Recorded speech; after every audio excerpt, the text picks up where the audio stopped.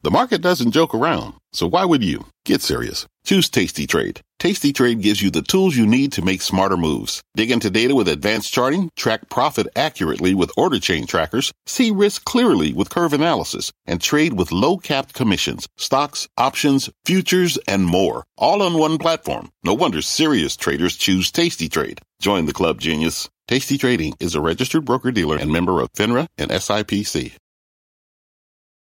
I'm Brian Sullivan, and you're listening to CNBC's Worldwide Exchange. Our show airs live weekdays at 5 a.m. Eastern. Listen in. It is 5 a.m. in Miami, and here is your top five at 5. A strong end to a strong week. Stocks looking to make even more gains today after the S&P notches its 30th record close of the year, and small caps soar. Among reasons for optimism, the president announcing he has reached an infrastructure deal with a bipartisan group of senators. Nike shares soaring this morning. The Dow component does something to make investors very happy. But shipping all those shoes may cost you more ahead. FedEx forced to increase spending to help improve delivery delays. And this could be a little trouble for Tesla. While one driver claims the electric automaker broke its supercharger promise. It is Friday, June 25th, and this is Worldwide Exchange.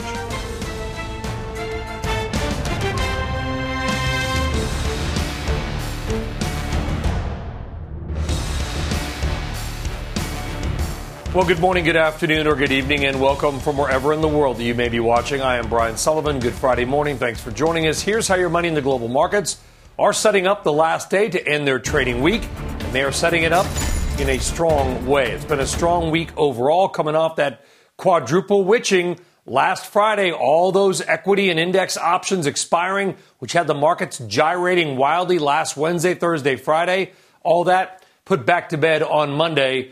Maybe a little more than that than the Fed, even though the Fed got all the attention. Stock futures, they are higher right now. Dow futures up 89, NASDAQ up 16. You got record closes yesterday for the S&P 500, NASDAQ 100, technology, and healthcare sectors. The S&P on track for its best week since early April. 10 out of the 11 S&P sectors are higher this week, led by, you guessed it, energy. Another big week there, up more than 6% over the last 4 days. Year to date, the energy sector up more than 45%. And as we noted, it is the best start to a year ever for oil and gas stocks, going all the way back to that sector's inception in 1989. Technology, also a big winner this week. The NASDAQ Composite setting its record 17th close of the year, while the NASDAQ 100 hitting its 20th record close of 2021. The most positive impact on the NASDAQ 100 yesterday was Tesla, followed by Microsoft. Tesla, by the way, having a banner week, up about 9% since Monday, on pace for its best week since mid-April. In the meantime, Microsoft closing yesterday with a market cap above $2 trillion. Welcome to the $2 trillion club, Microsoft. It's just you and Apple in the United States. Now, stocks having a good week. Crypto, not so much. And crypto down right now. Ether down another 4% to 1931. Bitcoin down nearly 2% to 34,220. It has been a rough few weeks for crypto investors. All right, let's get to some of this morning's top headlines, including more on that big infrastructure deal struck in Washington. Christina Partsenevelos is here now with those key headlines. Good Friday morning, Christina. Good morning, Brian. So President Biden appearing outside the White House yesterday with a bipartisan group of senators announcing they've reached an infrastructure deal. The framework will include $579 billion in new spending for transportation, road projects, power, broadband, and water. The group has suggested multiple ways to pay for the plan, but these don't include raising the gas tax or increasing the corporate tax rate. We'll have more from Ylan Mui in Washington a little bit later this hour. And Toshiba's chairman is out, removed by a vote at the company's annual meeting. He had faced criticism from activists who had said Toshiba's management was working with the government to suppress foreign investors. And Chinese ride-sharing giant Didi is looking for a $60 billion valuation in its upcoming IPO. The company filing an updated prospectus with the SEC saying it plans to list the equivalent of 72 million shares of Class A common stock on the New York Stock Exchange, anywhere between $13 and $14 a piece. So, Brian, this is shaping up to be possibly the biggest IPO this year. It is certainly a big one, and the market keenly watching how that goes off. Didi in focus. Christina, we'll see you in a few minutes. Thank you very much. All right, now let's get back to the markets and your money. And your first guest today says that history shows there are likely more gains ahead for stock, including big cap tech, but it could be a flat or even bumpy couple of months ahead of that. Joining us now is Zor Capital Managing Director Joe Fahmy. Joe, great to have you back on. You've been long, you've been strong, you've been right about this market for the last couple of years here. You wrote a great piece I read, and you compared it all the way back to 1995, home of the mullet, 2003 and 2009, I would say. What are the comparisons between those 3 years and the way that the markets are setting up right now?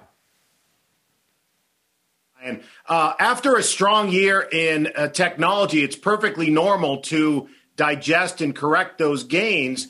And coming out of these corrections, it's common to see another leg up in the market. And the three historical precedents are 1995, 2003, and 2009. These are all 3 years where the NASDAQ composite was up between 40 to 50%. Following those large gains, the market corrected approximately 4 to 8 months. And then coming out of these corrections, we saw further gains and another leg up. And the analogy to today's market is 2020, the NASDAQ was up a little over 43%.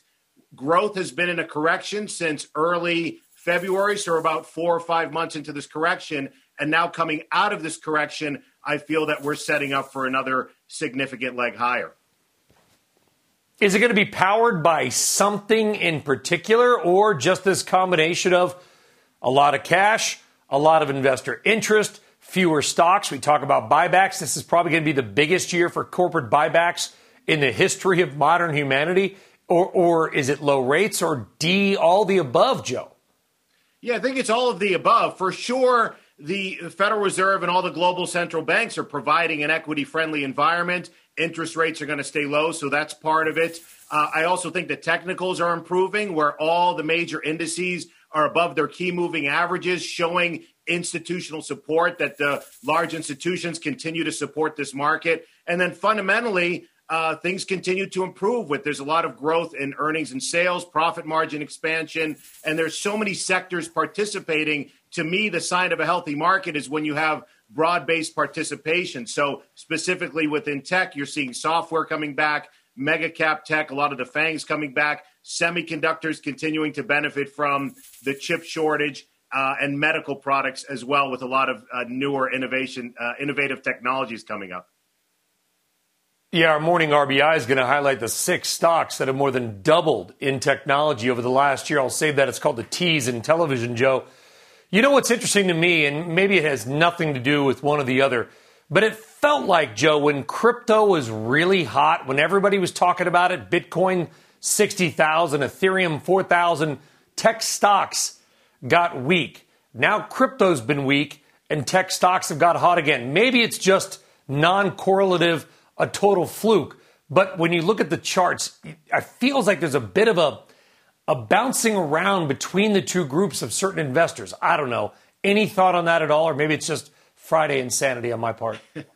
No, that's a good point. I don't know if there's enough data to correlate, crypto to the market. Some people have tried to make those correlations, but for me, I don't know if there's enough data. I think it's more of just the market is driven mainly by two things, earnings and interest rates, and that's more what I'm focused on. And with this low interest rate environment. Are you happy with both, Joe?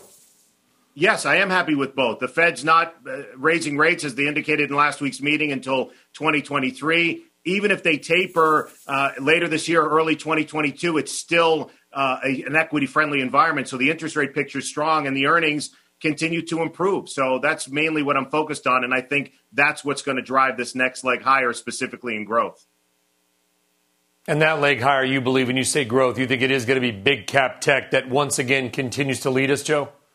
Yeah, and the market tends to move in advance ahead of events. So maybe we still have to get through the end of this quarter, some portfolio rebalancing and so forth. That's normal at the end of quarters. But then now we can shift from a lot of the interest rate and political talk to fundamental talk, looking in advance to the next set of quarterly earnings. So we could see this move start to happen in early to mid-July in anticipation of the next set of quarterly earnings. If anything unforeseen happened and maybe we corrected or went sideways during the summer, then I could see it happening by the fall. But again, in the next few months, the next leg higher in technology looks to be led by a lot of those mega cap names. Oh, you just made a lot of Triple Q investors happy. Joe Fahmy writing an article on Yahoo Finance. Joe, we appreciate your views. Long and strong and been right. Joe, we'll talk to you again soon, my friend. Have a great weekend. Thank you, Brian. All right, you're very welcome. All right, when we come back, just did it. Why Nike shares are soaring this morning. Look at that. The Dow component up nearly 12%. That's good news for the Dow. We'll tell you exactly what happened to make those numbers possible. Dow futures, they're up as well. A lot to do left here on Worldwide Exchange. We're back right after this.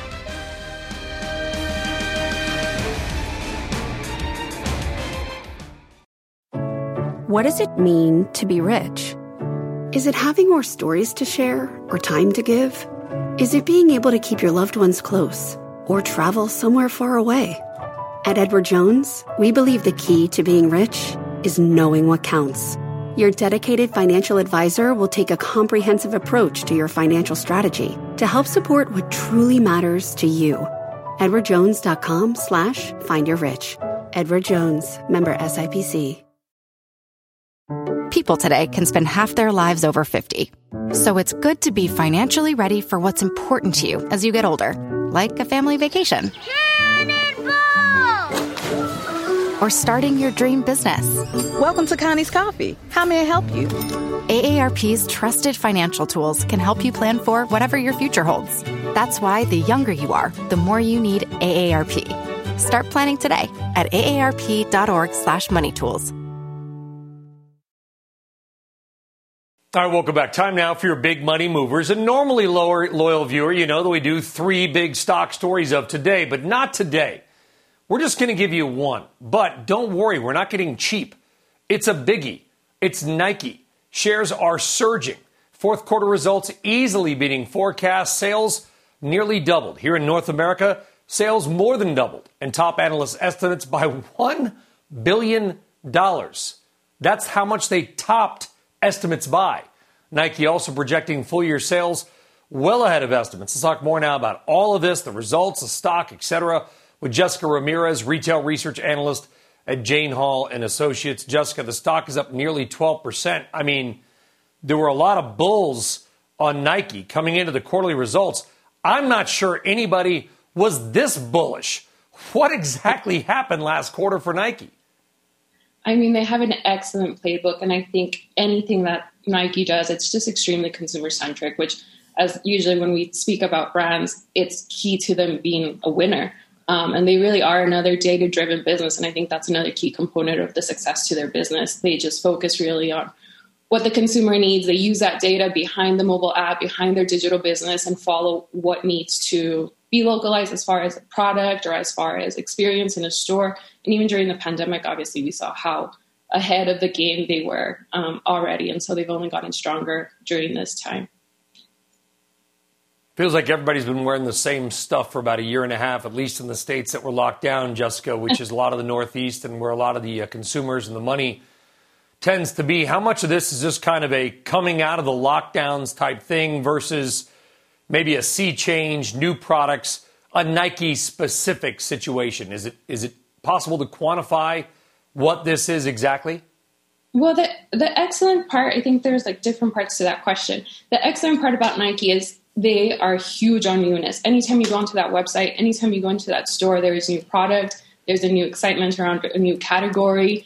Women's always looks excellent. There's a new line, there's new colors. Again, new collaboration. So there's so much around that there's extreme hype constantly. And I think the consumer gets excited about that and can shop that. During lockdown, I think it's where we've seen the brand really respond to what the consumer needs or what they're interested in. So we saw a lot of golf come back and they immediately had it on their website. We saw a lot of the trail running, and that continues to be a category of interest to the consumer as we ease on lockdown restrictions.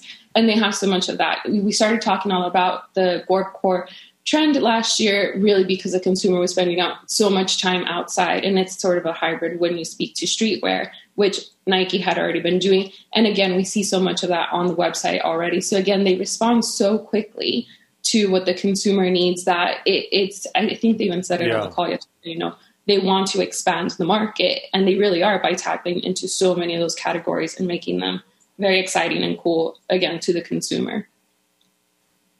Do you think it's a one-quarter wonder, Jessica, or can they continue this torrid pace? I think every time you just get shocked by how well they do every time. And even when you might have a concern or two, when you go back in and you start looking at everything they've done in a quarter, or again, simply just walking into a store, there is excitement about that. And I think that's the reminder or the beauty of what Nike does and a brand should be doing is create excitement for the consumer, because I think as analysts, we try and separate, what's going on behind the business and how they're driving a business.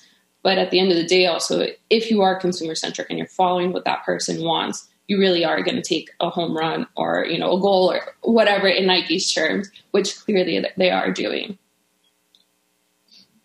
And look at that stock. Wow, Jessica. Nike is up nearly 12% in the pre-market as well. Going to help Nike investors, going to help the Dow in general. Jessica Ramirez, Jane Holley and Associates. Jessica, pleasure to have you back on a big day for the swoosh. And it's looking like a swoosh, down and up to the right. Jessica, thank you very much. Have a great day. You too. Bye-bye. All right, take care. All right, thank you. All right, coming up, we will see you, all of you out there, on the Lido deck, a cruise ship about to set sail from an American port with paid passengers for the first time since COVID. We'll take you there and show you the scene when Worldwide Exchange comes right back.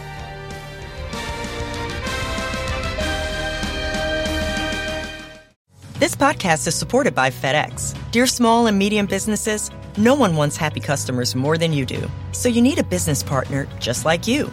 Like FedEx, who understands your passion for serving your customers because they have the same commitment towards you. That's why FedEx offers you picture proof of delivery, packageless and paperless returns, as well as weekend home delivery to 98% of the U.S. on Saturday and 50% on Sunday. See the FedEx service guide for delivery information. What's more, FedEx Ground is faster to more locations than UPS Ground. Trust FedEx for timely deliveries. See what FedEx can do for your business. Absolutely, positively FedEx. Well, welcome back to the high seas, because Saturday, Royal Caribbean's Celebrity Edge will become the first cruise with paying passengers to set sail from an American port in more than 15 months.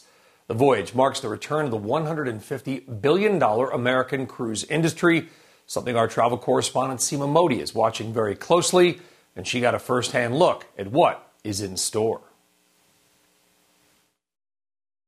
Brian, the Celebrity Edge is the first ship to set sail from a U.S. port with paid passengers in 15 months. This is a historic moment for the embattled cruise industry. It follows months of infighting between the CDC, Washington, and cruise lines. Captain Kate McHugh, who has been on this ship for over a year, says her crew are ready to get back to sea. This is something that we have been waiting and hoping for since March 15th, 2020. We weren't sure when it would happen, but every single crew member is anticipating the moment when our first guest steps on our gangway. And say we're excited is an understatement. We're thrilled. This ship will run at 36% capacity to allow for social distancing. Here in the theater, signage around the room to ensure passengers can spread out. Other safety protocols include enhanced cleaning, more hand-washing stations, and the buffet no longer self-serve. Now, nearly all crew and passengers are vaccinated, and for those who are not, they will be subject to more restrictions and testing. These stocks, the cruise lines, they have rallied off of the lows hit back in March of 2020. Investors will be on the lookout to see how these summer sailings go, whether passengers test positive, and how quickly these ships can add more passengers on board. Brian? All right, Seema Modi on the Celebrity Hedge, and we're going to hear more when Royal Caribbean CEO joins Seema at 10:30 a.m. Eastern Time today, a big day for the cruise industry.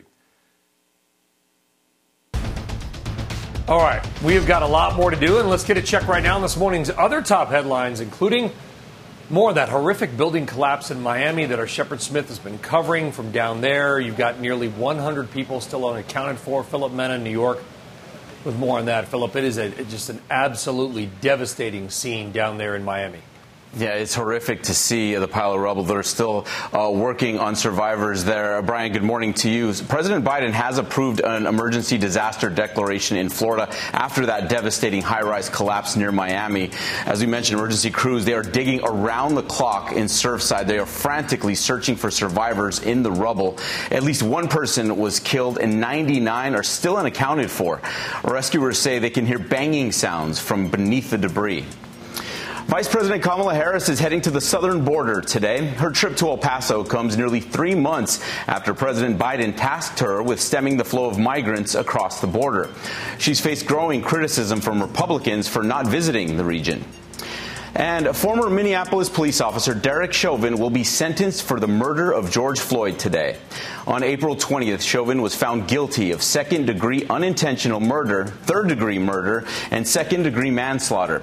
Under Minnesota statutes, Chauvin will only be sentenced under the most serious charge because all counts stem from one act and one victim. The maximum sentence would be 40 years, although the prosecution has asked for 30 years and the defense has asked for probation with time served. Today's hearing is scheduled to begin at 1:30 Central Time. That's it from here, Brian. I'll send it back to you. All right, Philip Mena, and of course we're going to be getting more from Miami on that building collapse with Shepard Smith, who is down there all day long here on CNBC. Philip, thank you. All right, up next, we're going to head to Washington for the details on that infrastructure deal that everybody is talking about. A live look at the Capitol building as the sun rises. By the way, the infrastructure ETF, there are many, but the one that we're watching is the ticker symbol PAVE, gaining 1.5% yesterday, up again a little bit this morning. That is the fourth straight positive day, up all week. And a reminder, if you haven't already, follow our podcast. It's on Apple, Spotify, Stitcher, and all the major podcasting platforms. Dow futures up 87, and our exclusive insider buying segment is ahead with the single biggest insider buy of a stock that we have ever seen in the year we've been doing this.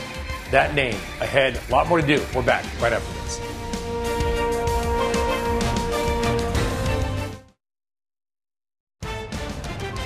We have a deal. The president and a group of bipartisan senators striking a deal for roads and bridges. We'll head to D.C., talk about it, and also hit stocks most likely to benefit. 115 degrees in Spokane. How about 110 in Oregon? It could happen this weekend as the West braces for what could be an historic and dangerous heat wave. And follow the money. Our exclusive insider buying segment up in moments, including the single biggest insider buy that we have ever seen by about $30 million. It is Friday, June 25th, and this is Worldwide Exchange.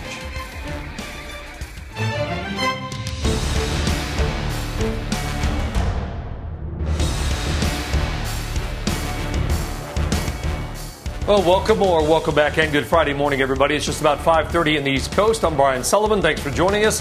And here's how your money in the markets are looking as we are about halfway through the 5 a.m. hour, and they are looking good. But it's good with an asterisk, or maybe good with a swoosh. Dow futures are up 91 points. But as our morning market guru and friend Peter Schacknow just helpfully told me, Nike, which is up 12% of the pre-market, is about 100 points of the Dow futures.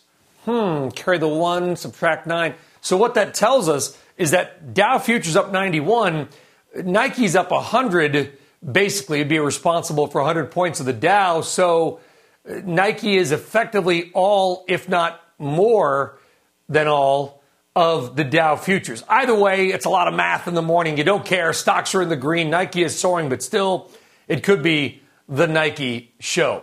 Well, overall, though, it has been a big week for stocks coming off that quadruple witching related chaos or volatility, if you want, to end last week. And, of course, I know everybody talked about the Fed, and that's, I'm not, going to fight with anybody at the morning, but it was more quadruple witching than the Fed. But don't tell anybody. Anyway, here's a big week so far for stocks coming into today. The S&P 500 up 2.5%, the Dow up a little more than that. But you go, small caps. The Russell 2000, kind of quietly, is up 4.3% this week. I mean, think about that. In 1 week, all these markets have come roaring back after that quadruple witching related volatility to end last week. All right, time now for your weekly insider buying exclusive, where we lay out the companies seeing the biggest buys by C-suite executives. It is seen, of course, as a big measure in the confidence of a company if you get buying by insiders. And as always, our thanks to Insiderscore.com for the data. And we count you down 5, 2, 1. You ready? We are. Here we go. Fifth most insider buying this week, Inviva Partners. You got to buy a $489,000 there by a board member. The fourth most, Sage Therapeutics. Insider buying by the chairman, buying $999,000 on weakness. One of his first insider buys, by the way. Also noted Sage, the CEO, also recently bought. Number 3, Restaurant Brands QSR. A $1 million insider buy of the parent company of Burger King and Popeyes by the son of an insider who is also the son of the founder of 3G Capital, which bought the company. And now, the numbers get really big. The second most insider buying last week, Continental Resources. Our friend Harold Hamm buying $12.5 million worth of his own oil and gas company. He's been buying on big-time strength. That stock already up 150% in 12 months. Keep in mind, you've heard the name before. Mr. Hamm bought nearly $10 million worth back in September. Now, a $12.5 million buy would normally top our list by far, but not this week. This week is the biggest insider buy we've ever reported on, and it is Asana and co-founder and CEO Dustin Moskowitz, adding $42.3 million to his holdings. Moskowitz has been a buyer of late. This way accelerates that. Moskowitz's name probably rings true because he's also the co-founder of Facebook. Dustin Moskowitz with a $42 million insider buy of software company Asana. So there's your top 5. Inviva, Sage, Restaurant Brands International, I like the ticker, RBI, Continental Resources, and Asana, ASAN. Keep in mind, those stocks have been outperforming the overall market. We're keeping our eye on you, Asana, this morning.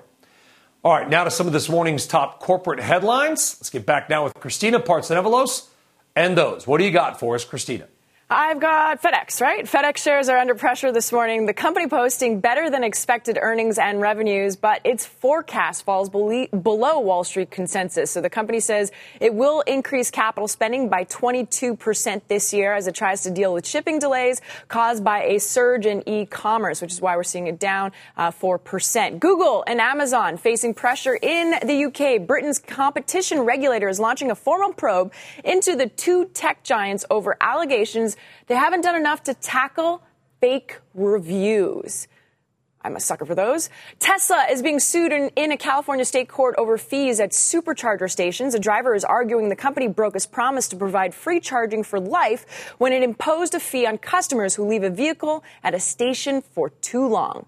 Meantime, in a separate story involving Elon Musk's company, Panasonic says it sold its stake in Tesla for about $3.6 billion in the year ended March. The Japanese conglomerate is looking to reduce its reliance on Tesla and may use the cash for investing in growth. Panasonic makes batteries for Tesla, and a Panasonic spokesperson says the stock sale will not change that relationship. But this is a relationship, Brian, that's been going on since 2010 when Panasonic acquired shares of Tesla. It's quite, it's quite a shift, and they bought those shares at a $21.15 each back in 2010. $21.15. So my math tells me they've killed it. They just crushed it. They just made a ton of money. I mean, they banked coin, whatever sort of saying you want. They made a lot of money, Christina. Yeah, but however, they did say that the stake was reduced to zero by the end of this past March, according to a filing on Friday, too. So. Well, selling into strength, maybe not the strength it's had lately, but still a big number. Christina Partsinevelos, thank you very much. Thank you. All right, now let's get back to the infrastructure story and the big deal that was passed in D.C. Alon Moy joining us now with the details of the deal that the president announced yesterday. Alon, maybe not all that many on the far left wanted about everything else being infrastructure, but as far as actual infrastructure, roads and bridges and things like that, it was a pretty big deal. Yeah, absolutely. President Biden announced his support yesterday for a roughly $1 trillion infrastructure package that was negotiated with a group of bipartisan senators. Now, this package features $579 billion in new spending, with $312 billion going toward transportation and $266 billion dedicated to other types of infrastructure. Now, that is a lot less, as you alluded to, Brian, than Biden had initially proposed. And he did acknowledge yesterday that this was a compromise. But he said that give and take is the heart of democracy. We had a really good meeting. And to answer your direct question, we have a deal. And I think it's really important. We've all agreed that none of us got what we wanted. I clearly didn't get all I wanted. Now, the biggest sticking point in these negotiations was how to pay for it all. And the group agreed to a combination of measures, including reducing the tax gap, rooting out fraud in unemployment insurance, repurposing COVID funds, and economic growth. This is important. We've agreed on the price tag, the scope, and how to pay for it. It was not easy to get agreement on all three, but it was essential.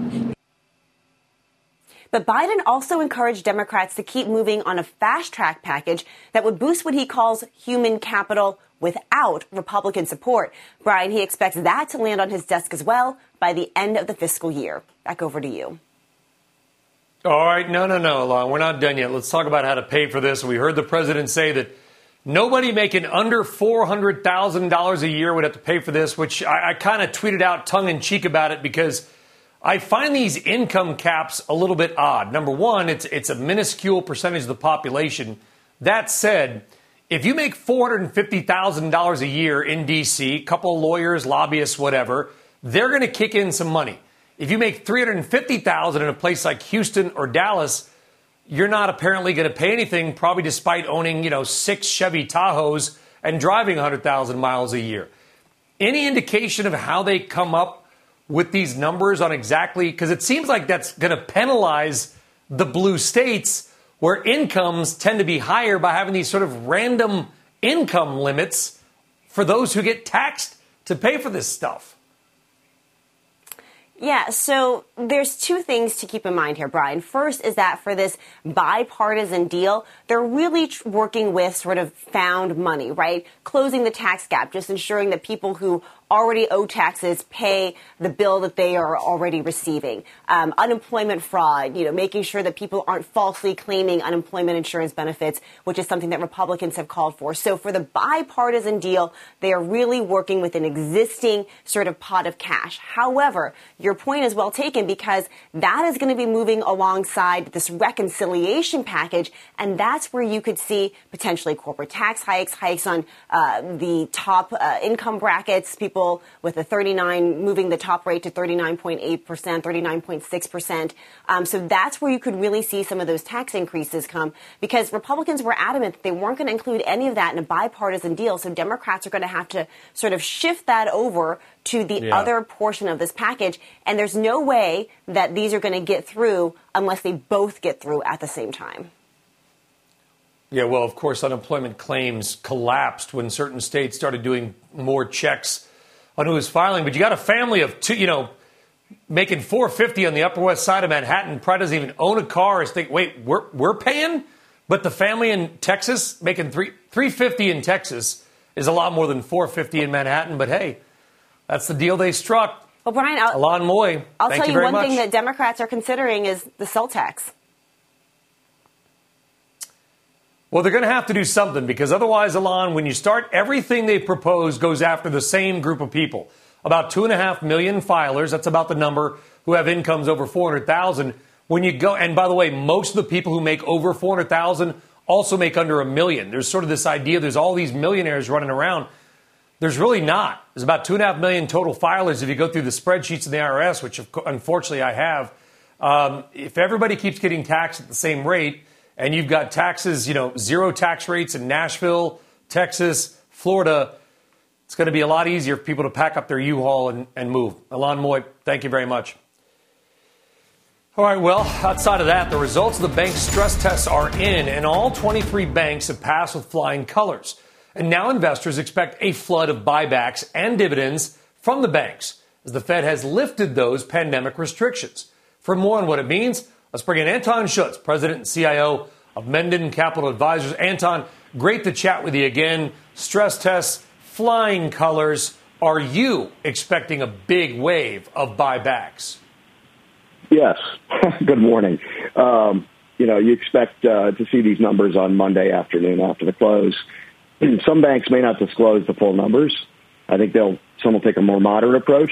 Some of them have come out with really giant numbers in terms of excess capital, banks like Capital One. And the tests are a little harder on Citibank and Wells Fargo, but both banks still have mountains of excess capital and will be able to return a lot of money to shareholders. The industry is very healthy net. Well, the markets have been indicating that. You look at the KBE and some of the smaller and mid-cap bank indexes and stocks that you own and track so well, Anton. The market seems to be flying a lot of green flags, whatever the reason. Well, they overdid it last year when people were afraid of credit. And the banks set aside tremendous amounts of reserves for what didn't happen. And I give the Treasury and the Fed administration a lot of credit for, putting all these stimulus programs in place, keeping small businesses going well. So all that credit fear and angst, just out of the way now, and banks have, far too much capital. Yeah, it certainly is. And we're seeing some gains in the pre-market for some of these financials, Anton. Outside of the stress test, talk to us about some of the banks. You've been on this show the last number of years. Every bank you recommend, by the way, seems to get bought eventually down the road. You're really good at analyzing the balance sheets and the income statements of these banks. How are your bank stocks doing? How are banks in general doing as we come out of the pandemic with a booming economy and effectively free money? Well, the banks are really well set up for the booming economy. Again, a lot of these stimulus programs put a lot of cash in people's pockets, including businesses and consumers, and so the banks are flush with deposits. And most bank balance sheets have around 25% of, cash and securities. So they're ready to lend. So as demand for loans increases, as people pay down all their obligations and the cash balances decline, the banks are going to benefit. Margins will eventually increase. There's not a bank CEO I talk to doesn't expect inflation. And I think, the Fed will be raising rates in 22, not 23. So we'll have a steeper yield curve, we'll have increased rates, and increased loan growth. And you mentioned earlier the states that have the low tax rates. Those banks are seeing the best, financial conditions. They're seeing plenty of infrastructure, plenty of loan growth. You mentioned Tennessee, Florida, Texas. They're doing really well. The Southeast is doing really well. People love that, that better weather. Obviously the lockdown caused a lot of people to rethink where they live, period. And being able to be outside year-round or close to it, I think is really important. Those banks are really booming.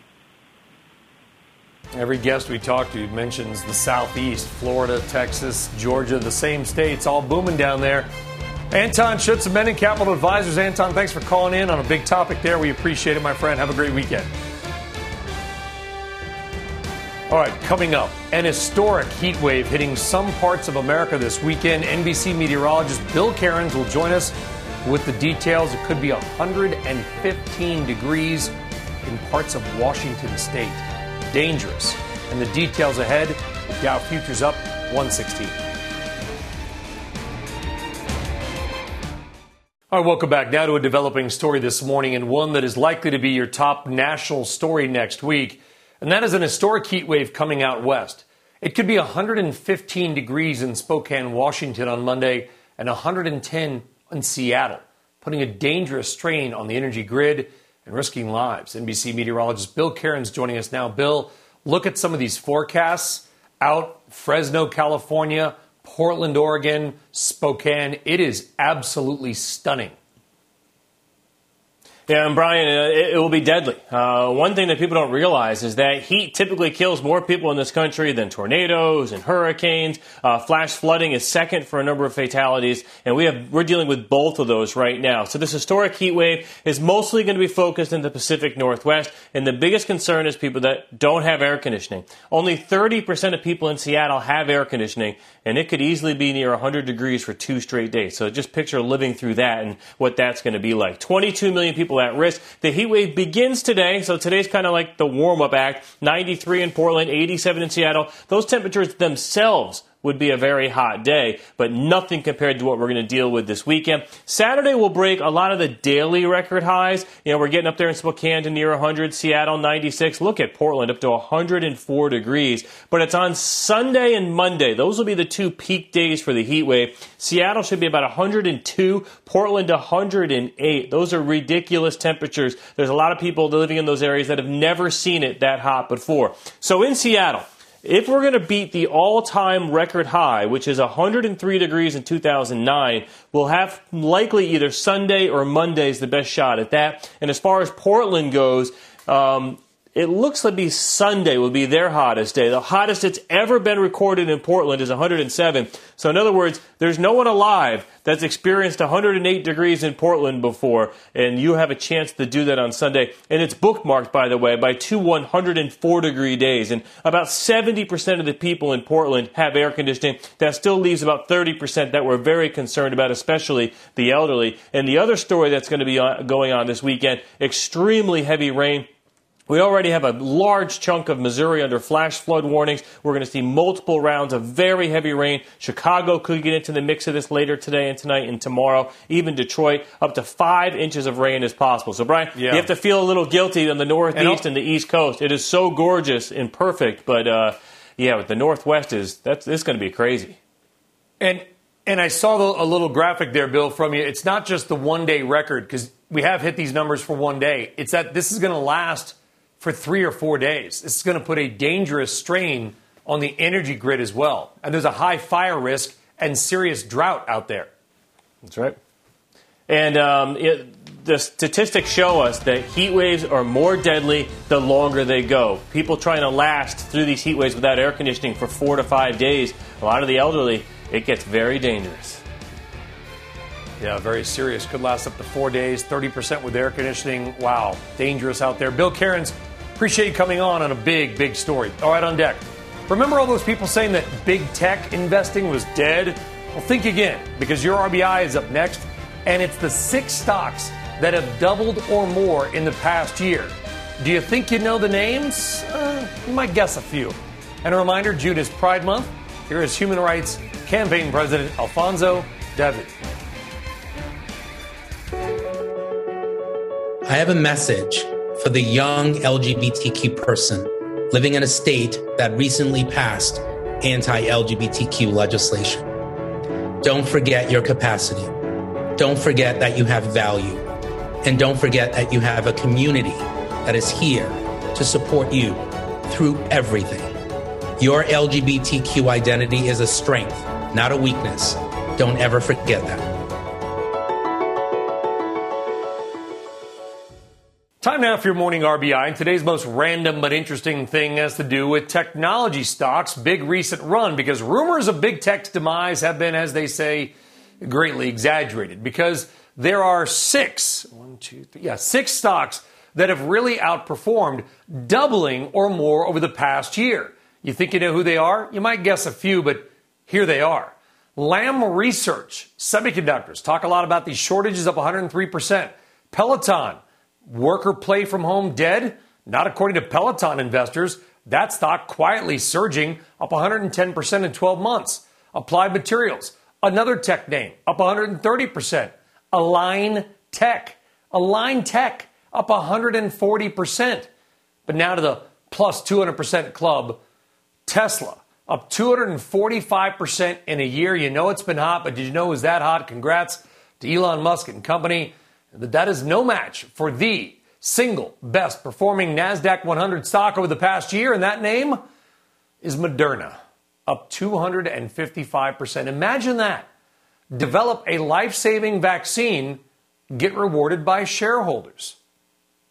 Seems important, random, and hopefully interesting. There's your 6 doubling stocks over the past year. Joining us now is Carrie Firestone, Aureus Asset Management Chairman and CEO, also a CNBC contributor. Carrie, I listen to you all the time on Halftime. Did you just put all your clients' money into Moderna and Tesla and let it ride, and now you're going to sail away on your giant solid gold yacht? Well, I might like to sail away, but we didn't put all of the money, although we do own some names that have been up incredibly strongly, and we own Peloton. So I think that's a great list, and I'm glad you brought it up. Are you surprised that Peloton has continued to do so well? The gyms are reopening, but I guess if you bought a bike and you're paying the, $39 or $49 a month, you're not going back to the gym because you're already kicking the money in for something else. Well, I think Peloton obviously benefited from COVID and people staying in, need to exercise, no gyms. But there's a huge market out there for people who either didn't belong to a gym or aren't going back to their gym. And I think that technology is fantastic they have. I think it's a very, very long runway. And that stock can be earning, $3 or $4 a share in a few years. It's 120. The stock, had a sort of little dive. It went from 160 to 100. We bought stock there. Then it came back. It went down to the low 80s, where we added to it again, and now it's 122. And precisely because this can roll out as a platform company. It's not just bike, it's any kind of exercise, stretching, meditation, yoga, running outside, and they're the leader in the field, and we think that field is going to be enormous. And they've got that moat a little bit and that subscription model as well. All right, let's move on past tech, Carrie. I want to talk about 2 things near and dear to your investing heart, and that is trash and paint. Waste Management and Sherwin-Williams. What a pair. Exactly. Yeah, so Sherwin-Williams has been a very good stock. And, of course, housing is big, and people spent a lot of last year remodeling their house or buying a new house and fixing that up. And their inflation protection. So they were able to raise price 7% recently, passing on the costs of raw materials. And paint is not a big factor when you talk about the entire cost of a house or renovating a house. Same with Waste Connection. I mean, it's not as if you need them for renovation, but you do have contracts with municipality. Waste Connection serves smaller cities, not the very largest, and half of their contracts have inflation-connected links. So they're able to raise prices if they see inflation. It's a utility-like return, very strong, and we like the stock here. Sherwin-Williams, Waste Management, and Peloton. Now that is a trifecta of names. Carrie Firestone of Aureus, real pleasure to have you on. Have a great Friday and a great weekend. We'll see you soon, Carrie. You too. Thank you, Brian. You're very welcome. And with that, we're done on Worldwide Exchange. Thanks for joining us. It's been a heck of a week. Stocks having a big run. Squawk and the Gang will pick up the coverage. I am off on Monday. I will see you back on Tuesday. By the way, if you're out west, try to stay cool. It's going to be dangerous out there, my friends. We'll see you next week. Have a great weekend. You've been listening to CNBC's Worldwide Exchange. You can always catch us live weekdays at 5 a.m. Eastern, only on CNBC. This podcast is supported by FedEx. Dear small and medium businesses, no one wants happy customers more than you do. That's why FedEx offers you picture proof of delivery, packageless and paperless returns, as well as weekend home delivery to 98% of the U.S. on Saturday and 50% on Sunday. See the FedEx service guide for delivery information. FedEx Ground service is also faster to more locations than UPS Ground. See what FedEx can do for your business. Absolutely, positively FedEx.